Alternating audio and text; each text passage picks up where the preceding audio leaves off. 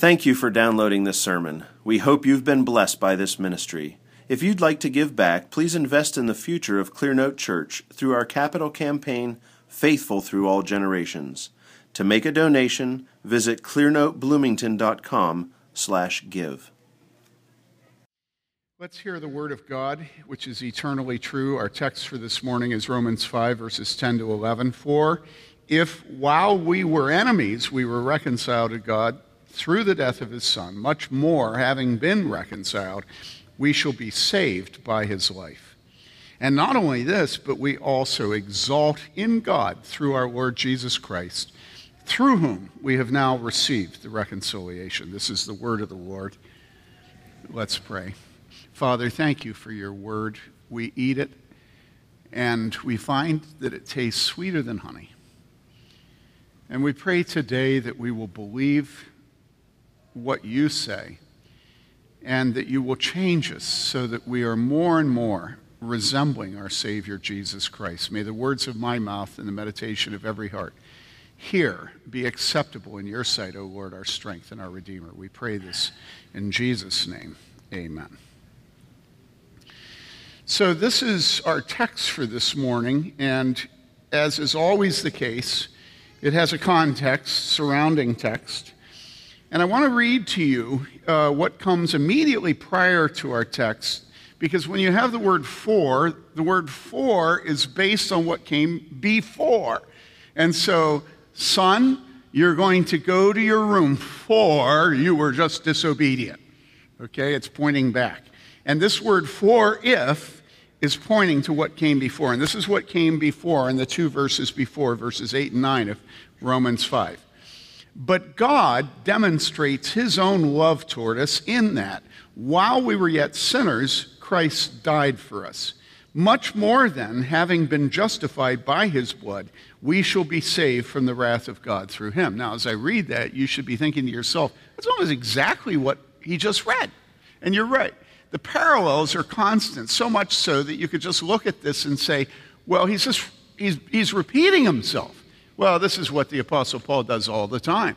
It's not accidental, all right? So he's repeating himself. Now, what are the parallels? Well, the first parallel is while we were yet sinners, and then while we were enemies. Do you see that? The first two verses, while we were sinners, while we were enemies, the second two verses. Second, justified is in the previous two verses, and reconciled are in the verses here. And so those two words are parallels. They're not the same exactly in meaning, but they have a lot of the same significance. And then third, it says by his blood, speaking of the blood of Jesus, and that's paralleled in the statement through the death of his Son. And so you've got a preposition in both cases, by and through. And both of them are talking about the death of Jesus. One is very concrete in speaking of blood. The other is more general, just in speaking about his death. By the blood of God's Son, and by the blood and by the death of God's Son. For if, while we were enemies, we were reconciled to God through the death of his Son, much more, having been reconciled, we shall be saved by his life. Now, who were God's enemies? Who are the enemies of God? The enemies were you. The enemies are us. We are the enemies. Every person who is a Christian, who has faith in Jesus Christ, was an enemy of God. And it was while he was an enemy that God saved him. It wasn't because he stopped being an enemy that God looked on him with favor. It was while he was an enemy. It's what it says. While we were enemies, we were reconciled. Now, how is it that somebody is reconciled while he's an enemy? I mean, generally, that's not the way it works. Generally, the husband has to back down and say he's sorry after his wife cries before she stops being angry. But God stops being angry. He's reconciled to us what? While we're his enemies. The work of Christ was accomplished for you, if you're a believer, while you were an enemy. The believer was in desperate straits when the Son of God died for him. He was a sinner and an enemy of God. Now, if you today are not a believer, if you're a worldling, somebody who's all of this world and not of heaven, you are in desperate straits if you do not believe, because you are a sinner, and because you're a sinner, you are an enemy of God. Now, I will admit to you that I have a lot of trouble with this truth. It's biblical. I fully acknowledge that this is what Scripture says over and over and over again, and I will admit to you that I don't like it, and I would prefer not to believe it. Why is that? Why am I opposed to believing that God saves us when we're enemies? Well, it's because I don't want to have to think about the condition of those who are outside of Christ. You know, I don't want to think of them as enemies because in many ways they're so much nicer than I am. I don't want to think they're enemies because I don't want to have the burden of witnessing to my own relatives, let alone my neighbors, let alone the people that are in the office for marriage counseling. You know, I don't want to wear the weight of eternity. I would prefer to just simply observe the lightness of being, the unbearable lightness of being. And so what we all do is we all deny the weight of eternity. And we just live in lightness, triviality, superficiality, the banal. We're just all caught up in movies and football games. And, you know, you can enjoy a football game as much with an unbeliever, a worldling, as you can with a Christian. As a matter of fact, often more, you know, because generally Christians are going to suppress their real feelings, you know, because they've got to have an image, you know, whereas unbelievers will be happy and sad, which is what it takes to enjoy a football game. One of the things that is most destructive to our children is when they have Christian mother and Christian father, and the Christian mother and father try to communicate the lightness of being instead of the heaviness of being. And on the one hand, I said earlier, don't make a production out of it, just pray, right? Okay. But on the other hand, when it comes to their disobedience and their rebellion and their lying, this is enmity against God. This is not just childishness. It's not trivial. It is a part of the fall of Adam resident in the heart of your little child. And it is a wicked thing. And you as a father should face the fact that your child is an enemy of God. Give them the dignity of their rebellion. But of course, fathers don't want to wear the dignity of their fatherhood, and so they want to deny the dignity of their child's rebellion. And so it's just childishness, or he meant well, or, well, you know, I don't really know what his motives were. Maybe he was really being self-denying when he was rebelling because, you know, da-da-da-da-da-da. And I can't stand to watch parents deny our rebellion against God and the rebellion of their children by incessantly examining the motives of their child when their child has disobeyed them. It is so destructive to children for you to raise them always trying to figure out what their motives were for rebelling. You know, God's not in heaven trying to figure out our motives for rebellion. He knows our motives. Our motives are that we are the enemy of God. And listen, you've got to get this into your mind. I told you that I want to think of rebellion as being lighter than it is. I've told you I don't want to think of every man, every woman who is not in Christ being an enemy of God. I don't want to think that way. But that's what the Bible says. And the only difference between people in this world are there are those who, while they were enemies, were reconciled to God, and there are those who remain his enemies yet. That's it.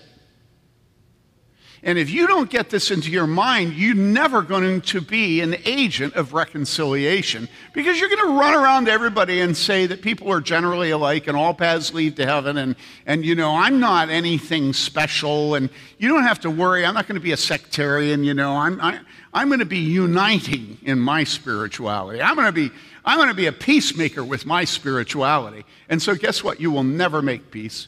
Because the only person that makes peace is the person that sees the horror of sin, the reality of rebellion against God, of being God's enemy, and then explains the path of peace, which is Jesus Christ.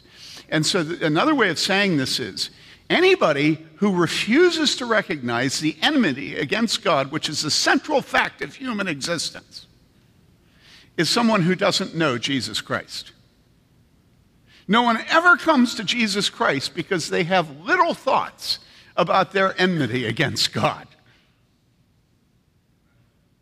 Does this make sense to you?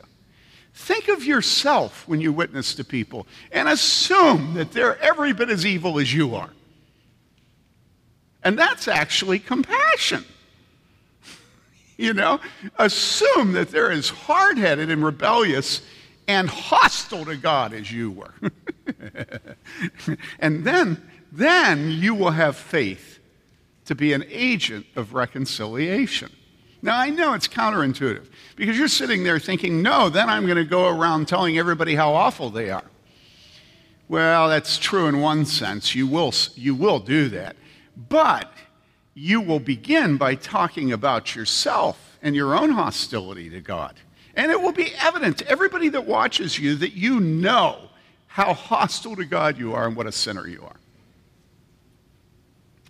And that kind of witness of Christians is never perceived as being what?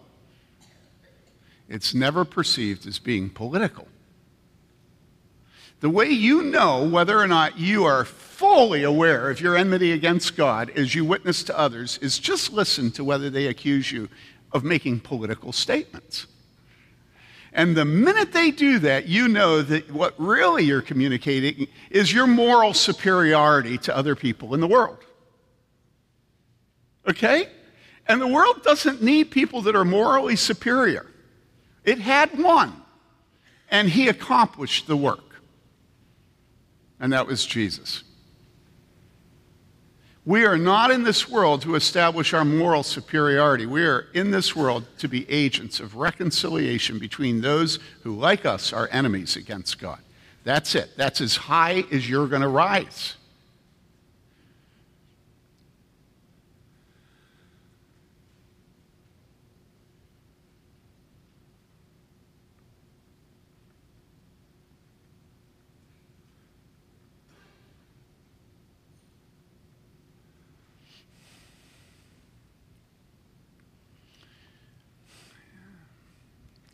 So you know that our pastors and elders and the older women of this church watch you, right? You know that farmers watch their cows, their sheep, their goats. And you know a shepherd watches the sheep. And one of the things that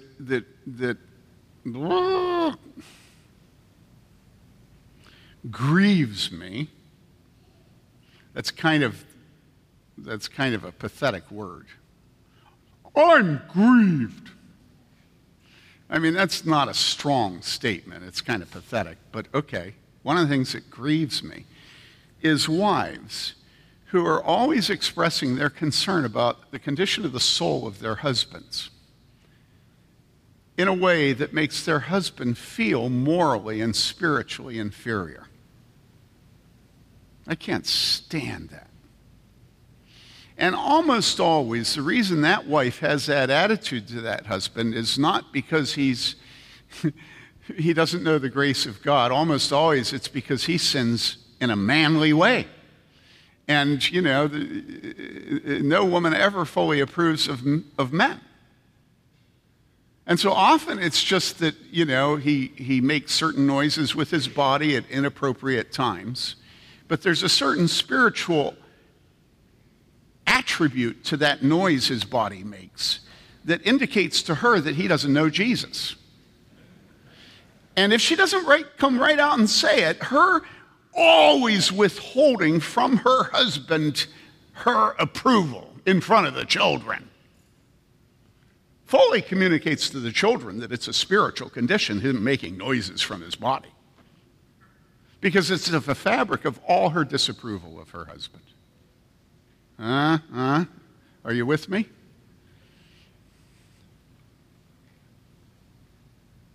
Listen, I don't care whether it's in our marriage. I look at you children and I think, okay, you've got relationships with siblings, and some siblings are just bad. Every home has a bad sibling, right? We know this, right? I was the baddie, okay? We know who the baddie is, Taylor. Taylor was the baddie, okay? And isn't it nice that they're here today? I'm so happy. Yeah. And those baddies have the morally superior members of the family always reminding them they're the baddie, right? This was true with Taylor. Oh, trust me.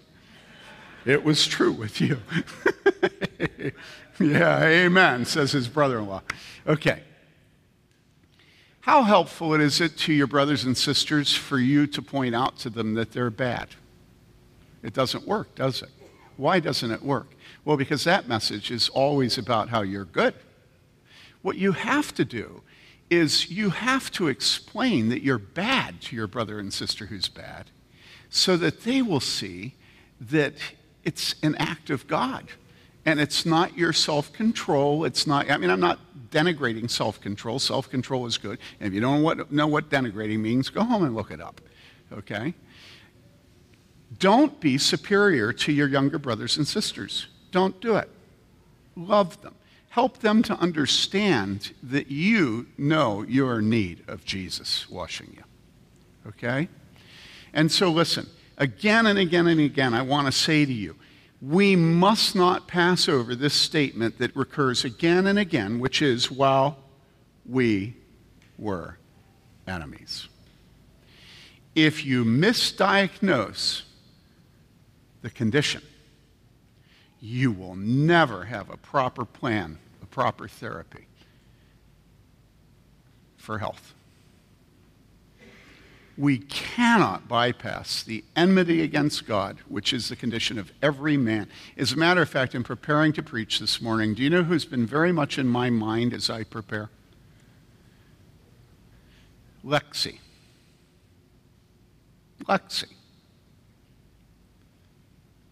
She is, where is Lexi? Is she in here right now? Where is she? Okay, so she's been walking out, but she's often walking across the back. Lexi is very seriously handicapped. Do you think that Lexi has enmity against God? Listen, I'd be here to tell you, Lexi has enmity against God. Have you ever seen her rebel against her parents? She does it. She does it. She gets angry against Caleb and Linda. And Caleb and Linda are very patient with her. She'll throw herself down. Now, is this just pain?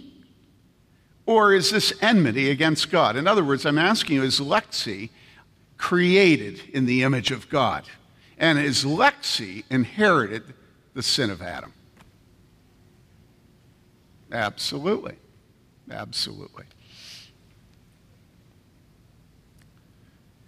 You know, if there's anybody we would like to deny the truth of this enmity against God, it would be unborn children in the womb, newborn infants, severely handicapped people. And, you know, we say, well, you know, you shouldn't beat up on somebody, you know. Oh, I'm sorry. Okay, it's a helicopter. I thought something was... But listen, when Mary Lee and I were growing up, there was this wonderful family in our church, and they had a Down syndrome son. And one of the adult Sunday school classes that we'd go to occasionally, this Down syndrome son would greet us in the doorway. And it was always a joy to come to Covenant class because Kenny Hansen was there. And he was probably 40 at the time, but he'd greet you with this cherubic smile, warmly welcome you, hand you a hymnal, and your day was already off to a good start because Kenny was there. It was such a sweet thing. Many years later, I was out visiting Kenny's parents. They still lived with their son. They were in their probably late 70s, and he was in his 50s, maybe 60s. They may have been in their 80s. And I was talking to his mother, Jean, who's the sweetest woman I've ever known. And Jean said that she had recently been noticing that Kenny was having bad days and was just nasty.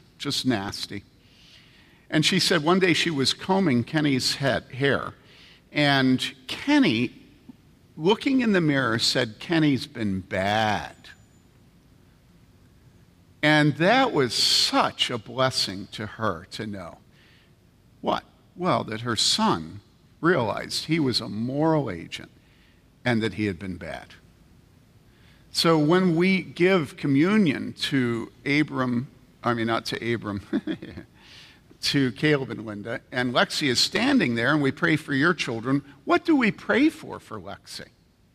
Well, you pray for Lexi the same thing you pray for your children. You pray that God will help her what? Know her sin and hate it, and love her Savior. Listen, if God can set apart children in the womb to belong to Him, God can set apart Lexi. Okay? So I want you to fully acknowledge that when the Bible talks about us who are believers being reconciled while we are God's enemies, God does not need us running around telling everybody that they're not really enemies of God, but they just don't know how to be a Christian. You know? No. And if you want to keep them from thinking you're making a political statement, just make sure that they know your sin. And then tell them that they're sinners too, and that God has made a path of reconciliation. For if while we were enemies, we were reconciled to God through the death of His Son. Now, this is another thing. Reconcile. Who's reconciled to whom? Well, it says here, reconciled to God. Who's reconciled to God? Well, the one who was an enemy. Well, who's an enemy? Well, me, right?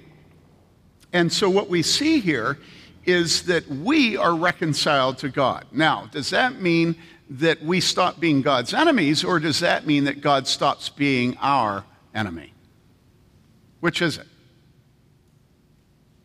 Reconciliation, is it both sides, or is it one? Is it a one-sided thing? Well, when I was preparing to preach, I wrote that it was two-sided, and I wrote about how we stop being God's enemy and God stops being our enemy.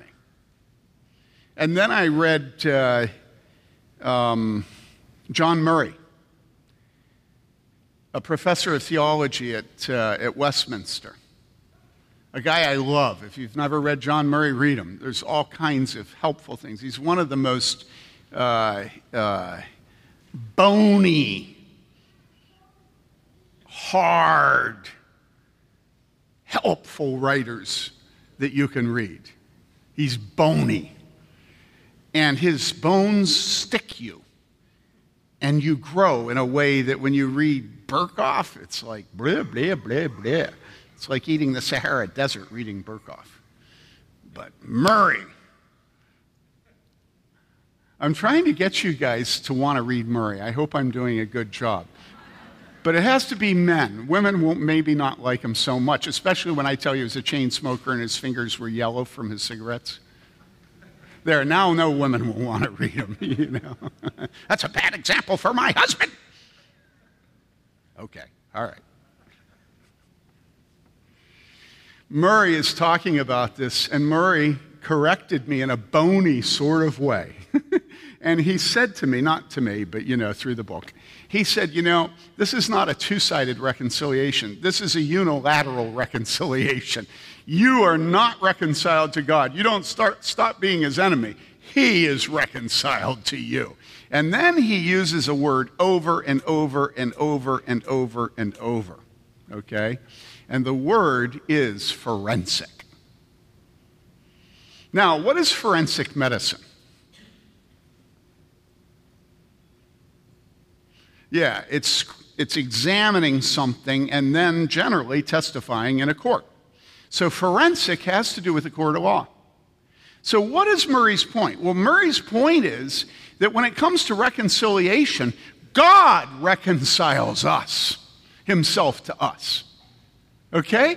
It's not talking about you being reconciled to God. That doesn't really matter. Do you get this? When your mother says, you better watch out for when your father gets home, nobody's worried about whether you're reconciled to your father when he gets home. The real question is, how is your father going to reconcile you to him? Right? Right? And what Murray is pointing out is that every act of God that makes us no longer subject to his wrath is a unilateral action. It is not bilateral. And so I went back to my sermon and I deleted a whole bunch of text. Text I thought was helpful, but I'd run into the bony truths of Scripture.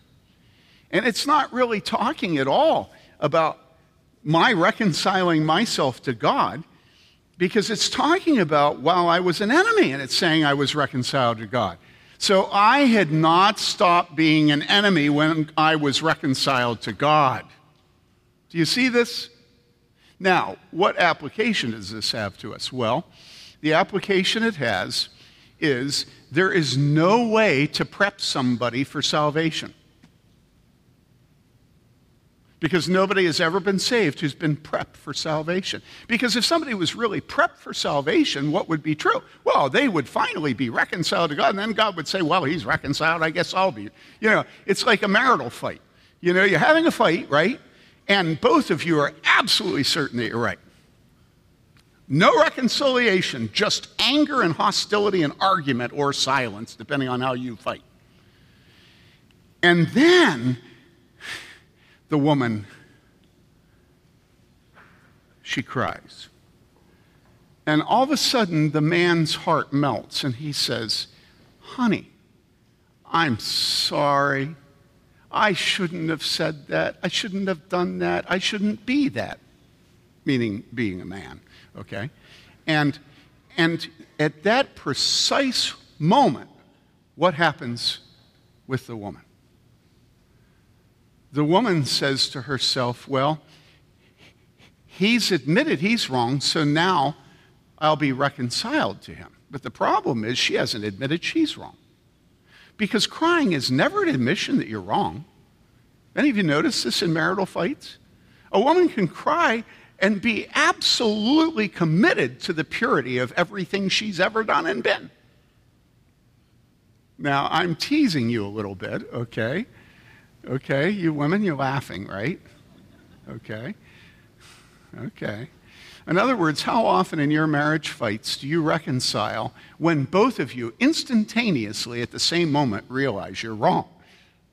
No. In every marriage, there is always one side of the equation who specializes in admitting they're wrong.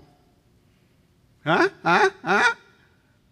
Come on, be honest about your marriages. And then the other person moves because they have seen weakness, or they have seen what they knew all along, which was that person's always wrong.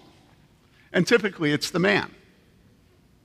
It is the privilege of the man to lead in confessing his sin, I think, in marriage.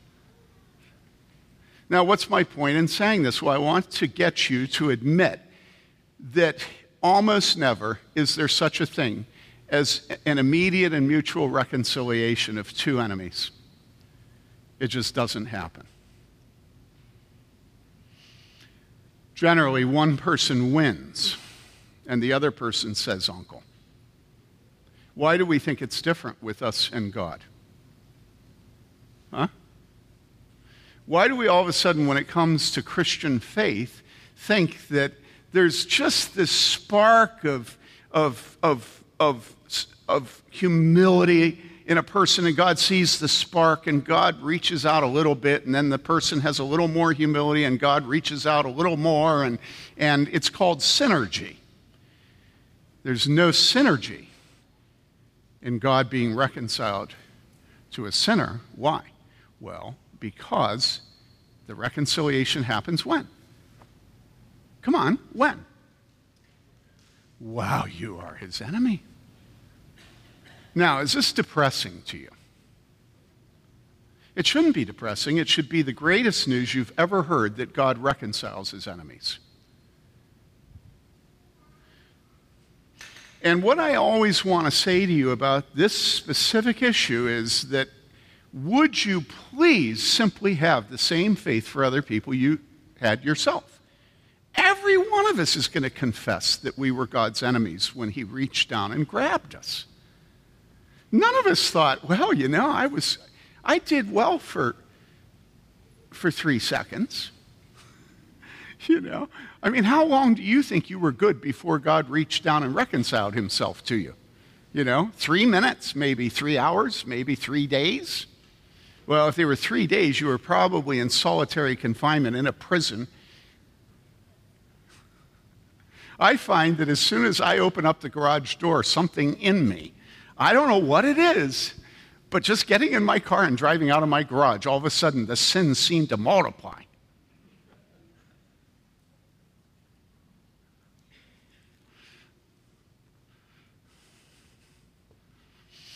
Listen, all we have to do is see how God had worked in our life and have faith for other people that he'll work in their lives the same way he works in ours. You were a piece of work and I was a worse one.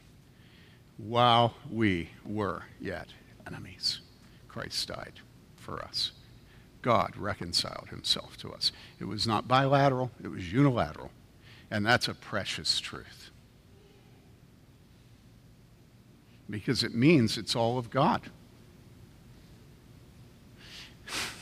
Right?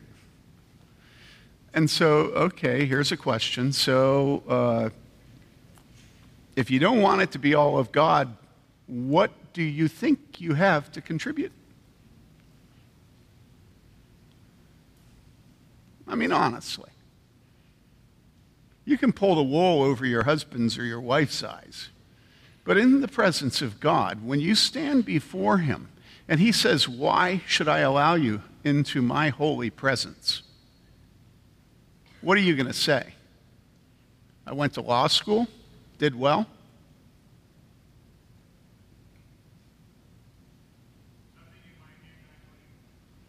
Nothing in my hands I bring, what? Simply to the cross I cling.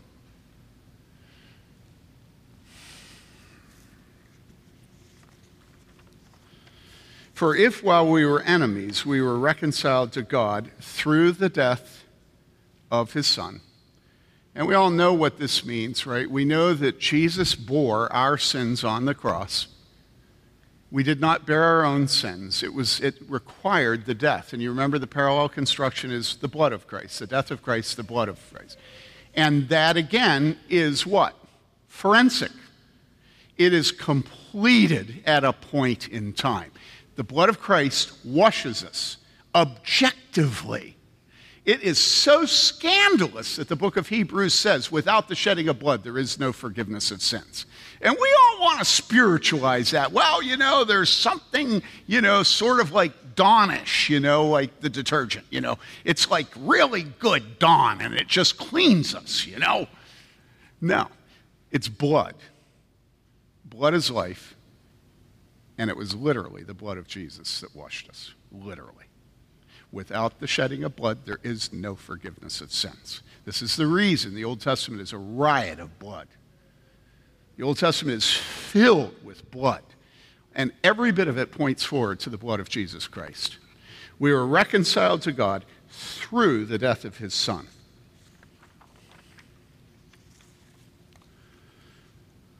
Ephesians 1:6-8, in him we have redemption, what? Through his blood. The forgiveness of our trespasses according to the riches of his grace, which he lavished on us. There was a notorious Sunday here where we were studying this, and I just all of a sudden thought of the wine on the Lord's table in front of us, and Adam was very willing for me to throw it at him. But then it seemed like that would be sacrilegious. And I'm not sure, maybe it would have been, maybe it wouldn't have been. But if you were under the cross of Jesus, would you have the faith to walk to him and to stand under his blood? I think that many of us, knowing what we know from Romans, if we were under the cross, would be like Peter. You know, remember where he objects to Jesus washing his feet? Remember that? And Jesus says, if you don't allow me to wash you, you have no part in me. Remember what Peter says? Then he says, well, then just wash all of me. You know? I think that's a beautiful statement of how literal and fleshly and bloodly our faith is. While we were enemies, we were reconciled to God through the death of his Son. And then we read on and it says, verse 11, and not only this, but we also exalt in God through our Lord Jesus Christ, through whom we have now received the reconciliation. It's very interesting that if you look at verse 8 and 9, it says, much more than, in verse 9, having now been justified by his blood, we shall be saved from the wrath of God through him. Okay, you have that in your mind. Let me read it again. Much more than, having now been justified by his blood, we shall be saved from the wrath of God through him. And then verse 11, and not only this, but we also exalt in God through our Lord Jesus Christ, through whom we have now received the reconciliation. Okay, both of them are pointing to the past and then to the future. And they're making a much more than argument, okay? There's even a stronger case. Well, when I was reading this, and I read, not only this, but we also exalt in God through our Lord Jesus Christ, through whom we have now received the reconciliation. I had this feeling that what was being said here was that there was something more that needed to be added to justification. And not only this, but we also. Well, what does that language make you think? Well, whatever this was good. But we need the also, right? But we also, we also exalt in God through our Lord, through whom we have now, in other words, we got justification, we have reconciliation, but we also need what? We also need to receive the reconciliation through our Lord Jesus Christ in the future. That there is something that is past and there is something that is future. And that we must press on if we are going to receive the forgiveness of sins. And so we look back at verse 9. And verse 9 says this. Much more than, having now been justified by his blood, we shall be saved from the wrath of God through him. So again, the past justified by his blood, the future shall be saved from the wrath of God through him. Past, not only this, the blood of Christ reconciling us to God, but also now pressing on to the future through our Lord Jesus Christ, through whom we have now received the reconciliation. And this points to one of the most common mistakes in the evangelical church today, which is that people get mixed up justification and sanctification. And so they think, well, what we have to do is we have to keep doing good works in order to be saved. And so we have to press on. We have not received salvation, but we're receiving salvation. Now, there is some truth to the fact that Scripture does speak that way at times. But listen, why is it that we should be rejoicing today? Is it because we will be found to have grown in holiness when we stand before the judgment seat of God? No, the reason we exalt is because we have now, past tense, received reconciliation. And we exalt because Jesus Christ lives today. And so we know that we also shall live. You remember that Jesus said, because I live, you also shall live. And so there is an aspect to our salvation which is complete. And there is an aspect to our salvation which is being completed. But the complete part, the forensic part, the objective part of the first service, I kept referring to it as the Purdue part. Because when it comes to my salvation, I want Purdue doing it. I don't want Bloomington doing it. IU? You understand? Because Bloomington, it would be about how you feel. But with Purdue, it's about truth. You know, when you walk on a bridge, trust me, you don't want anybody from IU making that bridge. You know what I'm saying? You want Purdue to make the bridge. Okay. Well, that's how certain and dependable the completed work of Jesus is in our lives. Nevertheless, we also exalt. Nevertheless, we press on. Nevertheless, we complete the good works that God has saved us for and to. Nevertheless, we persevere. The Christian is not content simply to say that when he was God's enemy, he was saved. The Christian wants to speak about the growth of holiness in his life. And he must speak of it because that is what God has saved us to growing in conformity to Jesus Christ.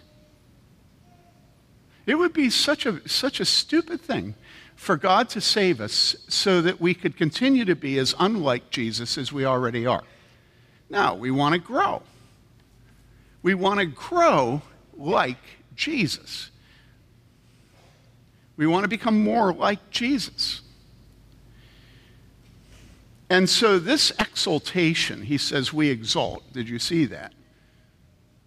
We also exalt in God. This exaltation is to be present tense and is to continue.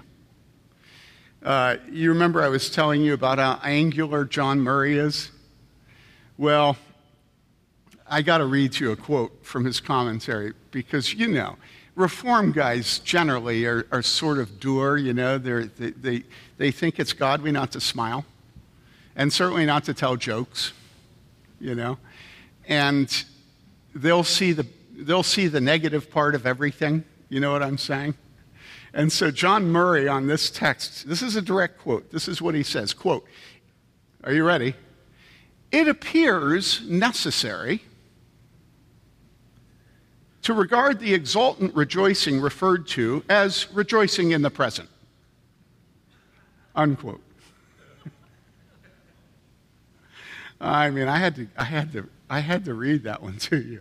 It's just priceless. It appears necessary for us to admit that this rejoicing should be in the present.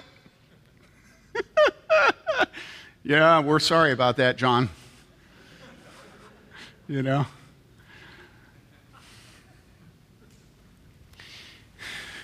What place does exaltation and joy have in your spiritual life? I mean, honestly.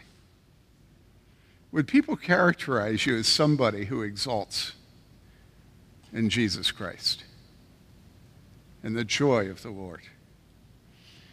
In our first service, we had a Reformed Presbyterian daughter, and so I started singing, right? And you all know what I sang,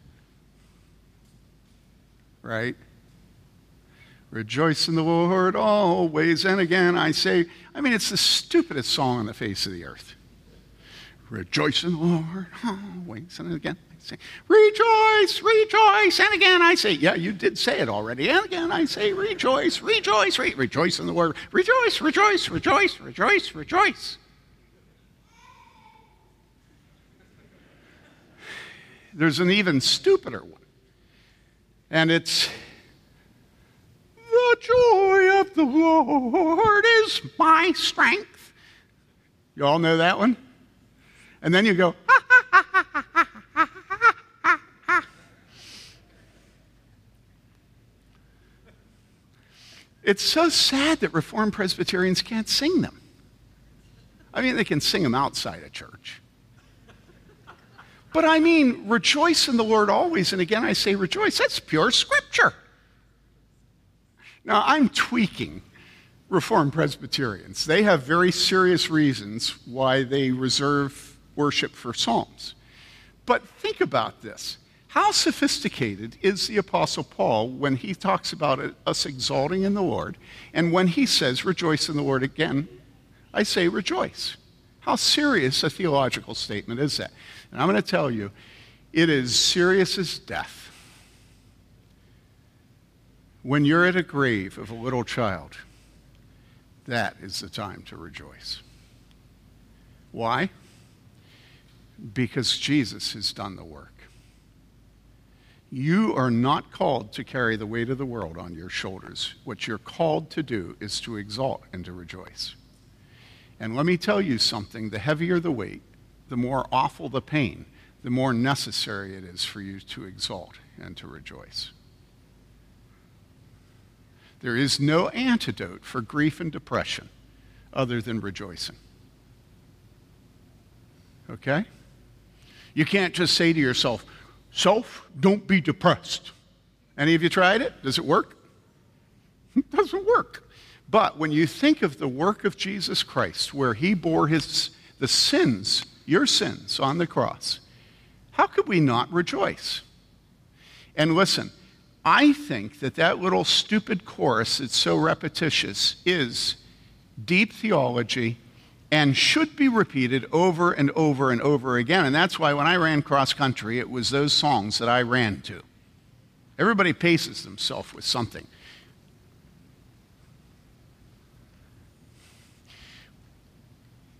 One last thing, an application, and that is, you be very careful what music you sing and what music you listen to.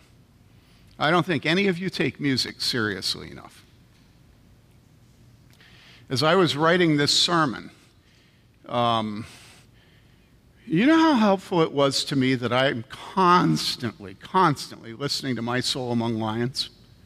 I mean, I constantly listen to it. And so, as I was writing this sermon, what strengthened me was God is angry with the wicked every day. So tune your music to strengthen your doctrine, to strengthen your faith. Okay? Listen to the Psalms. Now see, how can the RPs be upset with me? Listen to the Psalms, and they will inoculate you against depression and unbelief. They will inoculate you against pride. They will give you a soft and pliable heart, because it will be all about God. But not just God, but what? Well, look at the text. Through our Lord Jesus Christ. God in Jesus Christ.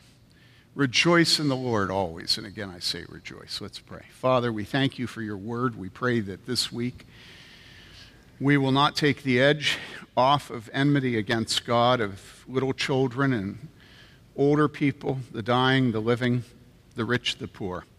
We pray also, Lord, that you will be pleased to have us worship you in our thoughts and the songs on our lips, that we will exalt in the reconciliation that has been given to us through Jesus. In his name we pray. Amen.